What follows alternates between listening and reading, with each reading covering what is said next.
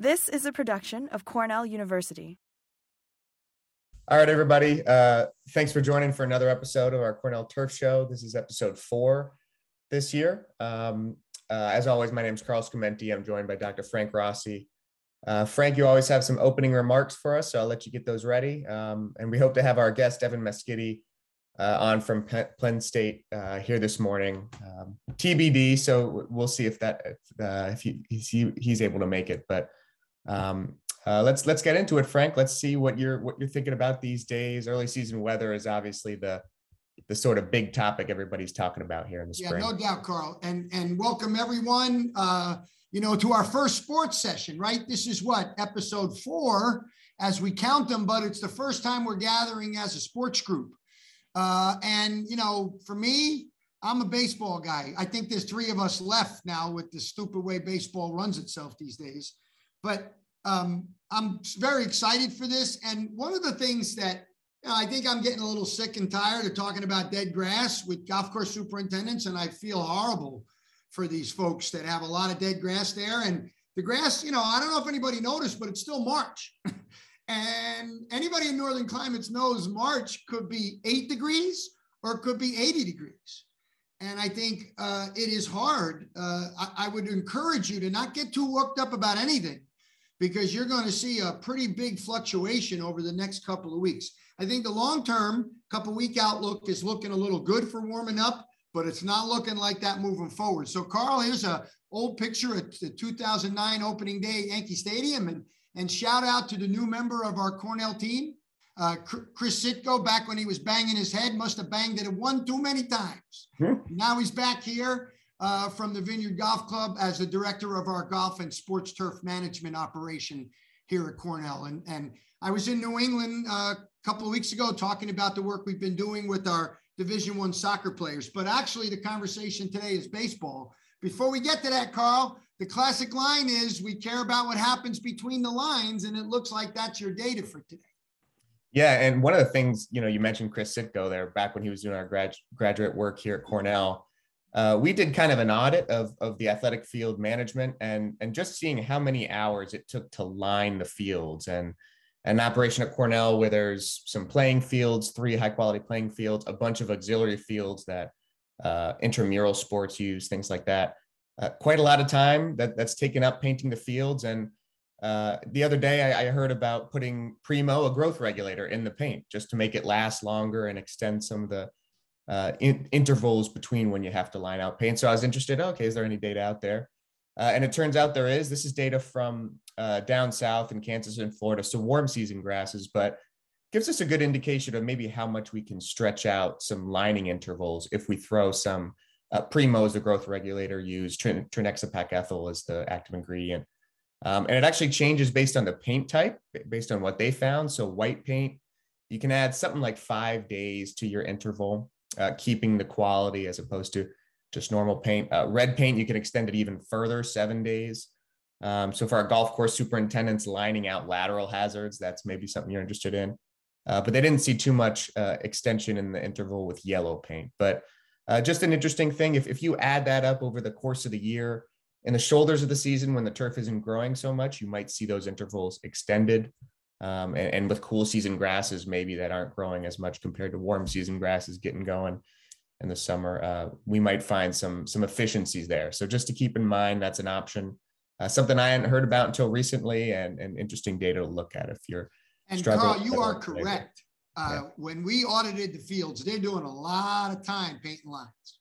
I don't think anybody who takes care of sports fields won't agree with painting lines, except Greg Elliott. He still uses powder out in San Francisco at Oracle Park.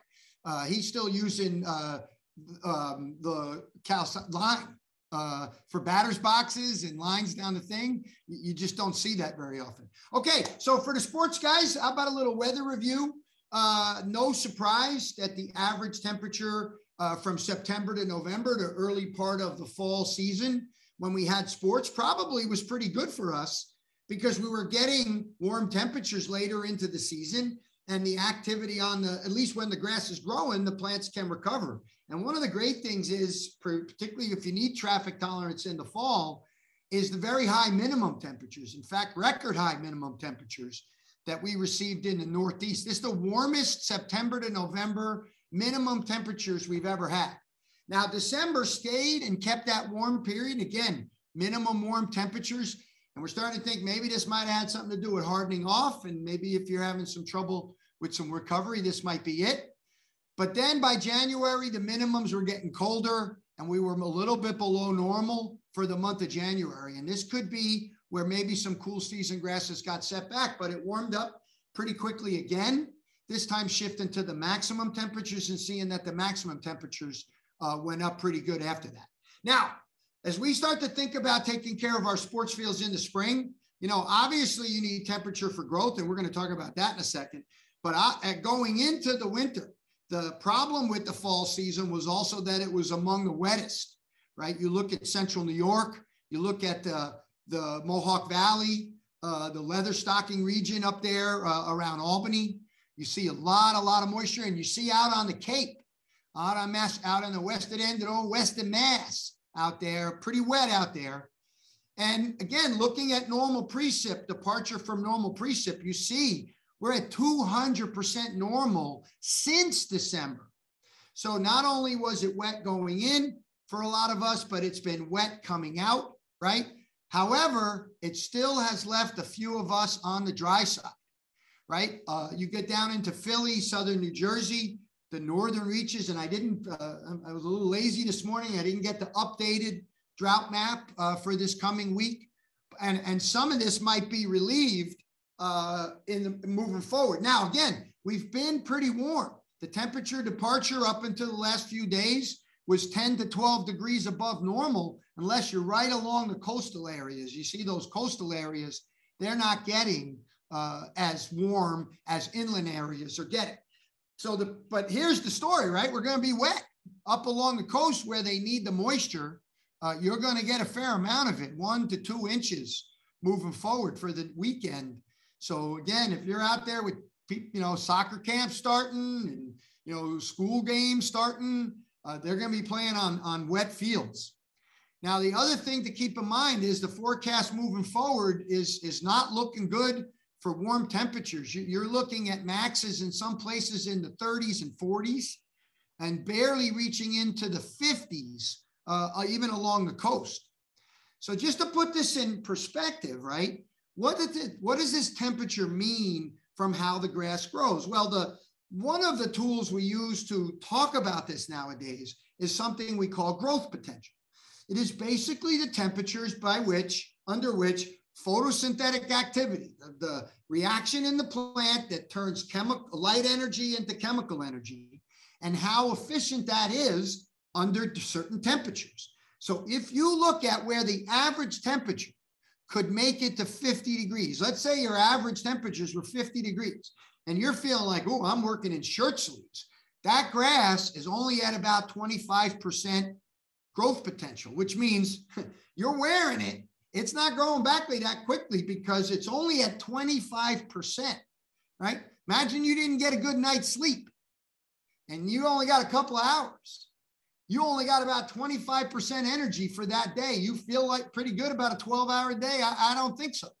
So let's be really careful and be mindful of the fact that the grasses really aren't getting going, except in some problem areas. In fact, they get going and compacted in wet areas even faster. But long-term, they're more likely to fail. Now, the forecast isn't looking good. If you think about 50 as a base temperature by which things have to get over to start accumulating heat and getting our systems going, right? You can see we're not expecting a lot of base 50 growing degree days, single digit base 50 growing degree days for the next several days. And again, if you're trying to get things going, we're talking about this with golf course superintendents. If you're getting cloudy weather, like this is a map of the sky cover for yesterday. If you're getting cloudy weather, you're not able to draw heat to any, you don't have that star in the sky beating down on your areas that might be darker, getting them going if you have cloud cover. So you got to have sun to get these systems going. Okay, so here's our soil temperatures. They're moving into the 50s.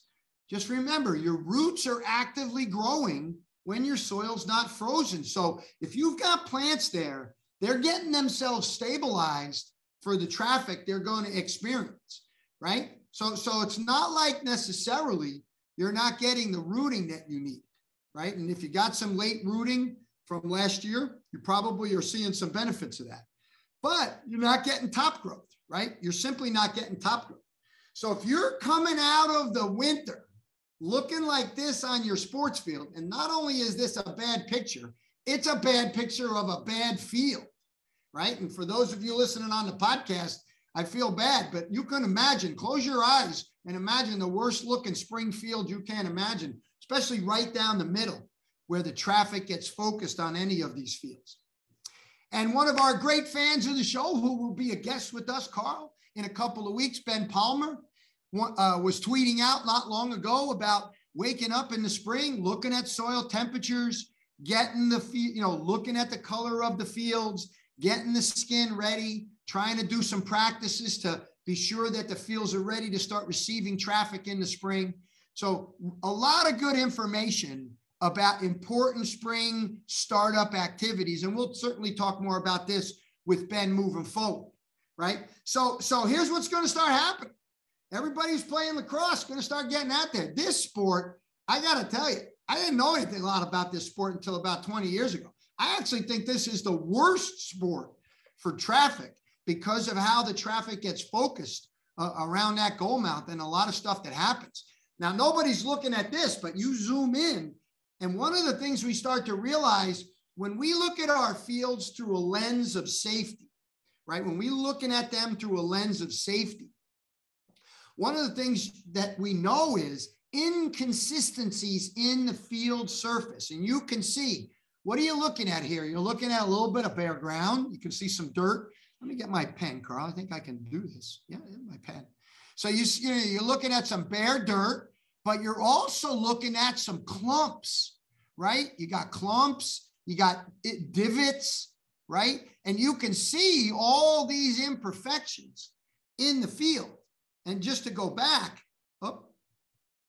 So you can see maybe they're stepping on good ground now, but they're looking up playing, not looking down. And we've learned about this from Gerald and from Chase, Gerald Henry, Professor Henry down in Georgia, and Chase Stroh's now in Texas, about how players can sense these imperfections and why we're trying to get smarter about this moving forward. All right, so let's get back to the temperature and how the grass is not going to be growing when it gets beat up. Well, the first thing you better do is start talking to people. Now, listen, everybody sucks at this. I suck at this, and I know I got to be good at it sometimes. Sometimes I'm a little too direct with these people. Although we're all busy and don't have a lot of time, you got to massage it a little bit when you're talking to coaches and administrators and understand the language that they're talking. Right? They're talking the language of liability. They're talking the language of, they got parents screaming at them. They're talking the language of budgetary constrictions. They're talking the language of, well, why can't you get this done, right? So it's important to have an ongoing conversation with your coaches and administrators, and especially when these early fall springs start to happen, right? We're about to experience our first fall spring. Temperatures in the 50s and 60s for the last several weeks, right? Enjoying them every once in a while. And now teens are coming to some places in the far northern reaches of these areas, right? So what should you be considering on sports fields? Well, me, if I had lacrosse, I'd try to get a blanket and I'd put it over those areas when they weren't using it. Or if they really wanted a nice goal mouth for their game, I'd say, I'm covering this. You go put the goal mouth. In fact, if you look closely at this picture, you can see them painting different goal mouths in this image, right?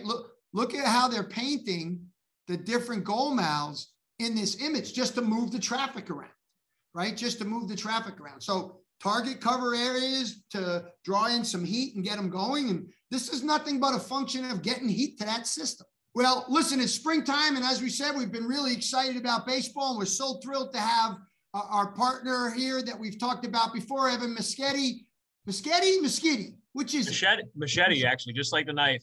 Machete, very good. Yeah. So we got a Rossi, a Scamenti, and a Machete. Yeah, very Italian-American guys. webinar. All right, so we're talking skincare, but not that kind of skincare. And when I'm talking skincare, I'm trying to think about safety, Evan, when we do this. And so I like to talk and like to get your thoughts about this. One of the first things that comes to my mind is lips, right? Yeah. This tends to be a real thing that even like Little League, backyard fields, you probably want to spend the time doing this because that ball is going to interact at the edge. Talk a little bit about the way you think about lip preparation in the spring. Yeah, definitely. Spring is really the best time to do that first hard edge. When I say hard edge, what comes to mind is this upper right photo that you have with the Lupo or Hula Ho. Yeah. Obviously, you have some growth during the wintertime, not a lot, but then you also have material migrating into that interface. And there's two concerns, obviously the safety, as you mentioned, for ball bounce, but certainly for drainage too, and especially along the back arc of the infield. A lot of times you end up with that sort of smiley face, I call it, where you have a puddle or a ring of water along the back arc. And that sort of gets to be a self-defeating cycle because the more material washes in there, the more that soil is going to settle down. As I think you and your buddy or your mentor, Marty Petrovic, did a lot of work on sediment runoff, right? And grass is one of the best sediment traps that there is. And so as that material migrates towards the back, once it hits the turf, it's not going anywhere. It's going to sink and melt. So yeah, I mean, I think all four of these photos are acceptable ways to attack this problem. Definitely depends on the scope of the size of the lip that you have. And ideally, you can take care of most of these things in the fall when things are drier. But definitely to clean things up, this sort of maintenance or first hard edge where you're going really past the thatch layer, just into the soil a little bit like you have with the circle there. But if it is more severe, obviously the Hula Ho or the manual approach isn't going to be sufficient. And so you have to resort to something like the sod cutter that you have in the top left. I really pity anybody who's using this manual sod cutter in the bottom. I mean, that it could work, but you're going to be, you'll be working your muscles for sure. And then obviously in an extreme case, this Combinator, or they're even like the turf planer, or there's like a laser guided machine that will actually take off that whole lip. And that's, if you have a couple inches of lip buildup, this is really the best way to go because it's fast and it's super accurate. So it really depends on the scale of how much material you need to remove. Okay, so now let's say I did this even at the smallest level here. The grass has moved in. I've got to put some material back in there, right? Yeah. Is the grass grown into the clay, or has the clay washed into the grass? You're saying on the arc side, the dirt's washing into the grass. Is this side where the grass is growing into the shade, into the skin? Yeah, it can be some of both. And definitely I think most of the listeners here, attendees here, are in the north. So you're not dealing with Bermuda grass, which tends to be a little more aggressive, and stolons and whatnot. But absolutely, the bluegrass can migrate into the clay also. And so if you want to measure this off, it's a good time to reset and make sure everything's straight too.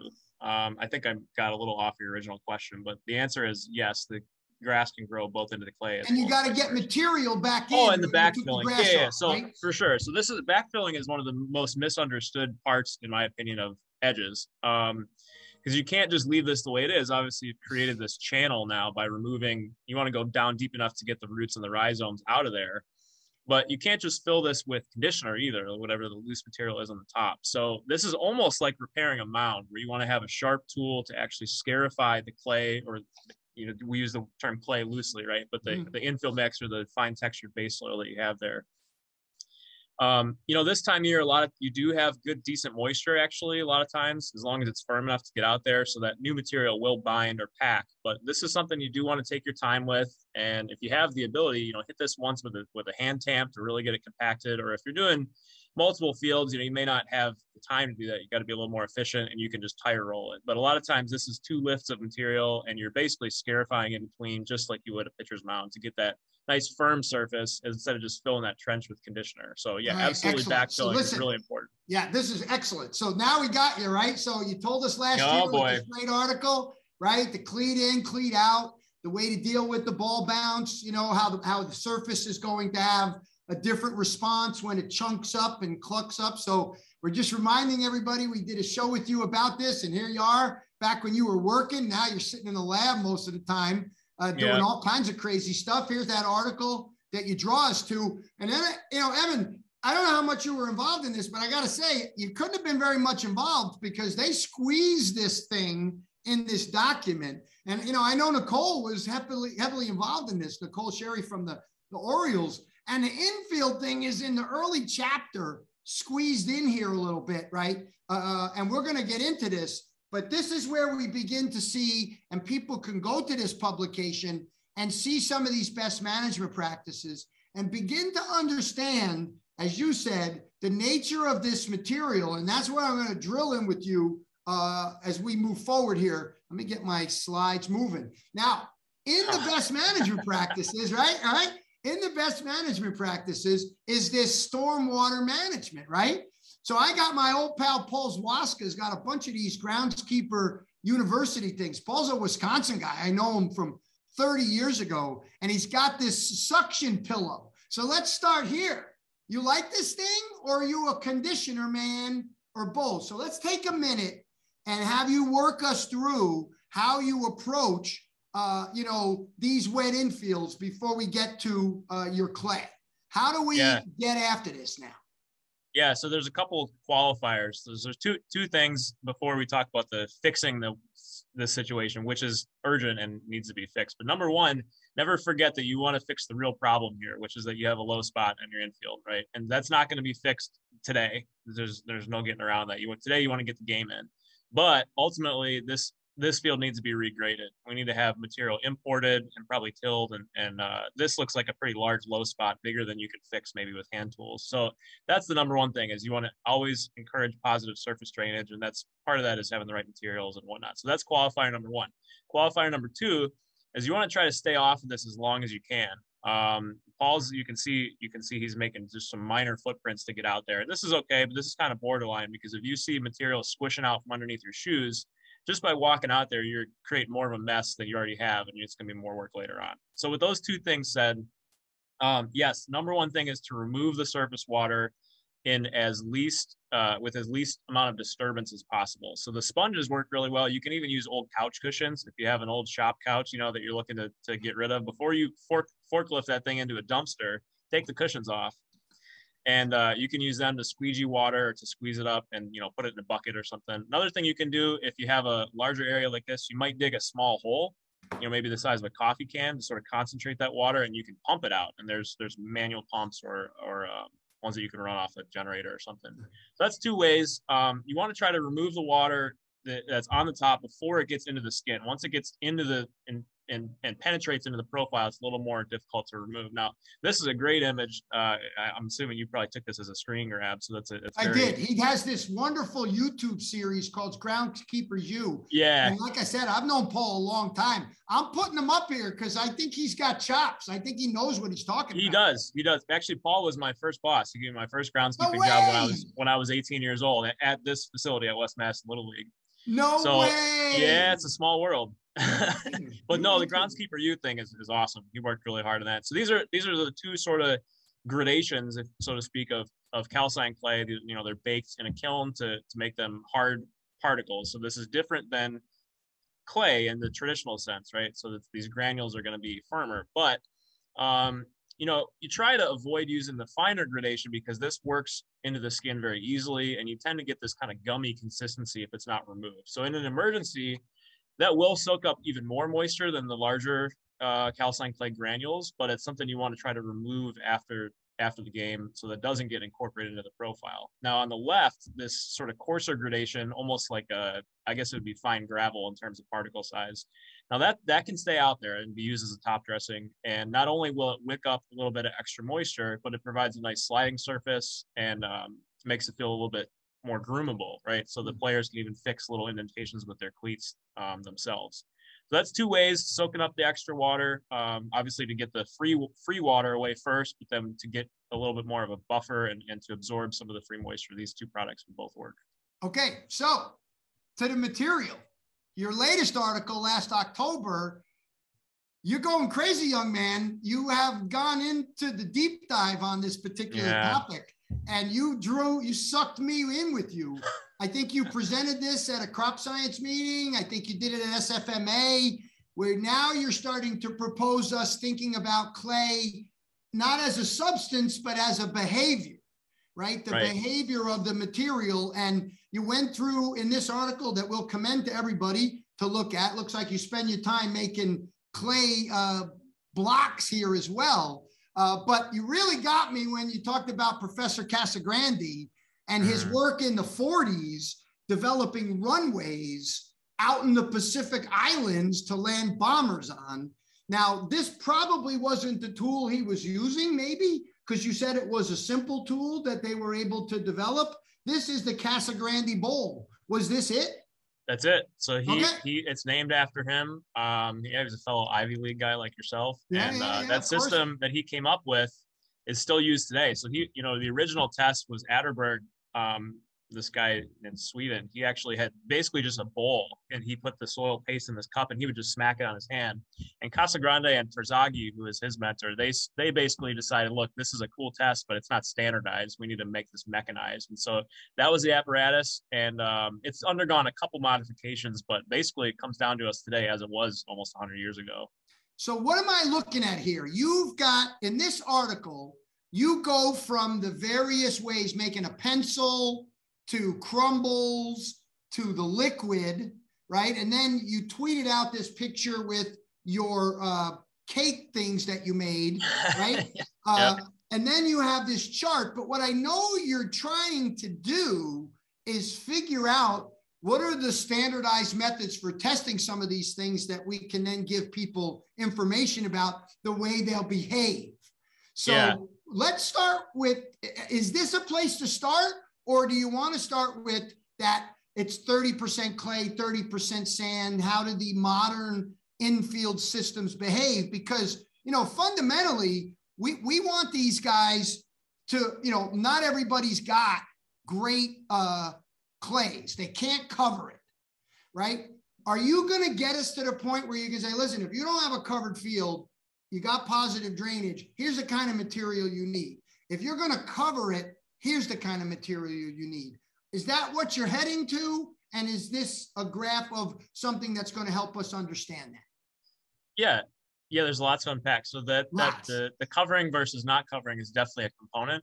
And in general, if you're not able to manage the moisture, having a soil that is what I call higher plastic, or what is called in geotechnical engineering, a higher plastic soil, that's not a good idea, because these soils, their behavior is highly dependent on the water content.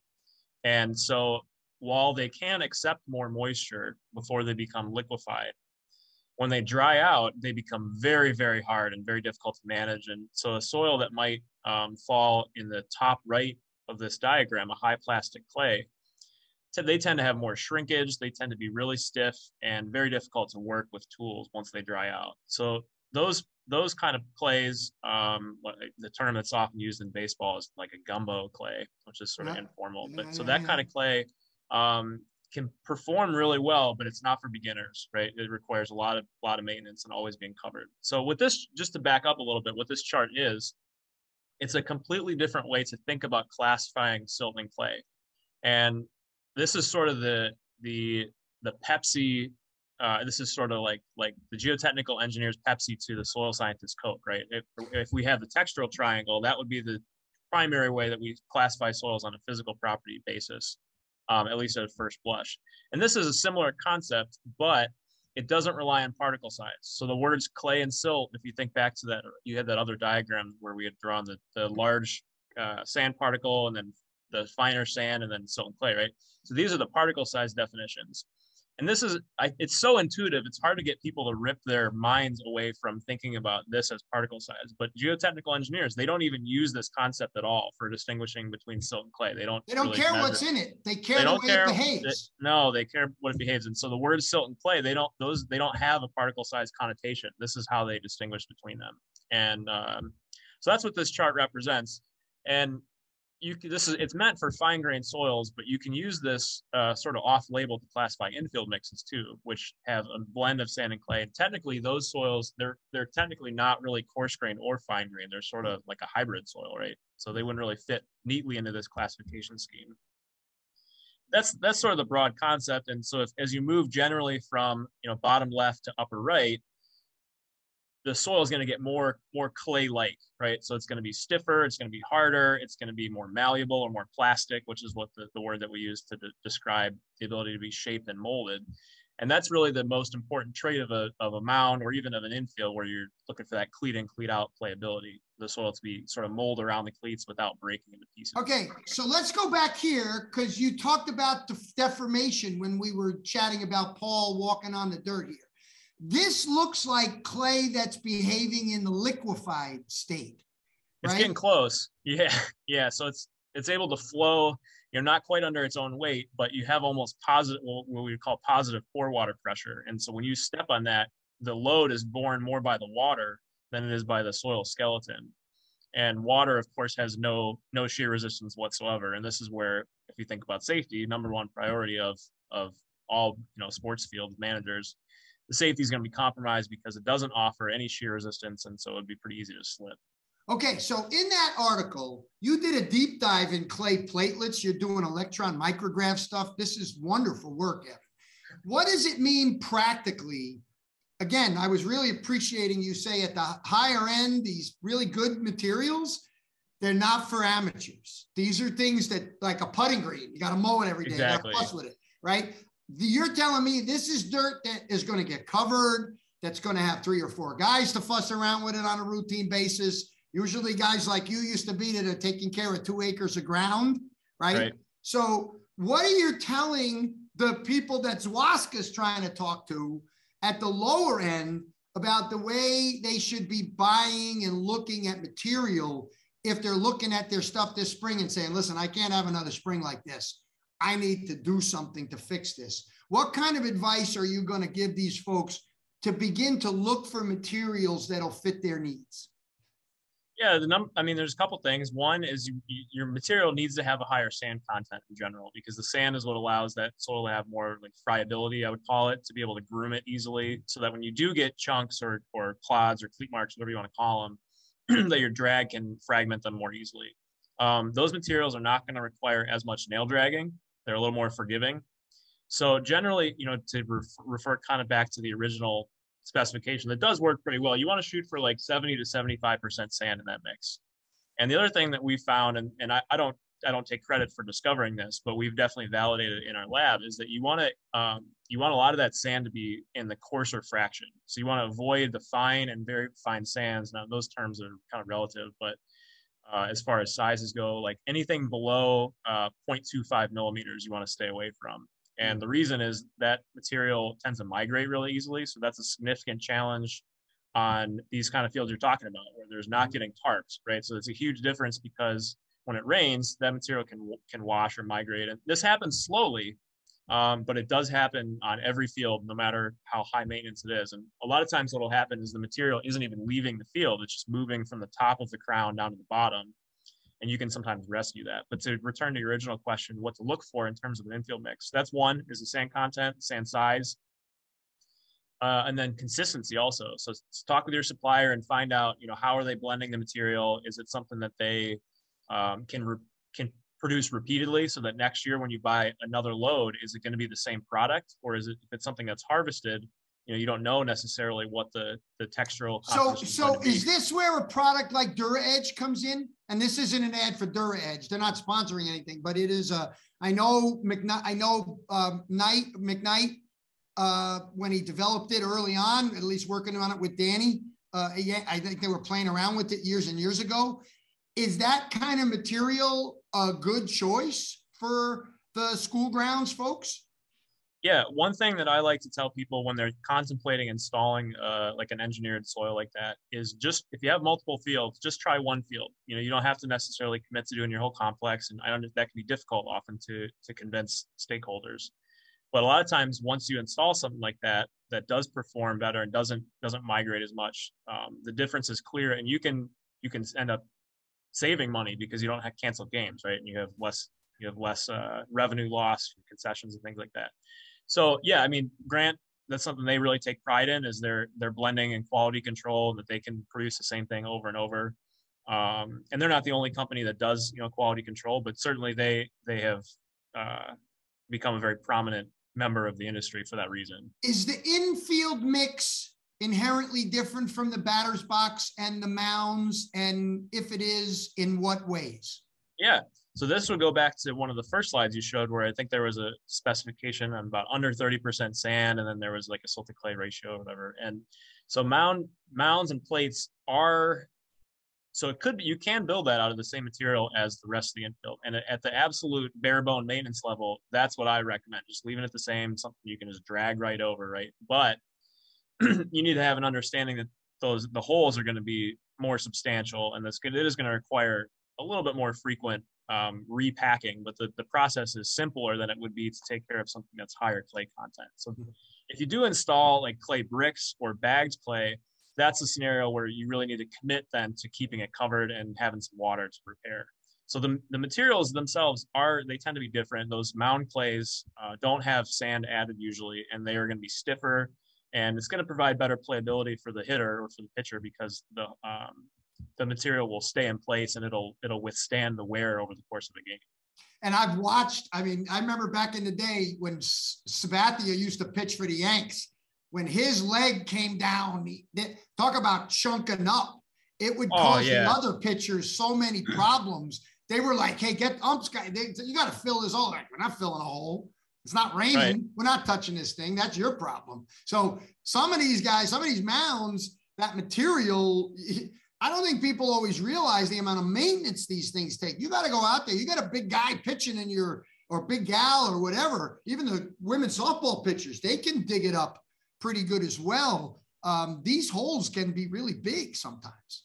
Yes, they can. And this would be we can relate this back to that plasticity chart where the higher plastic clays tend to hold up a little bit better because they are stiffer. And so for a guy like Sabathia, obviously he's a big boy.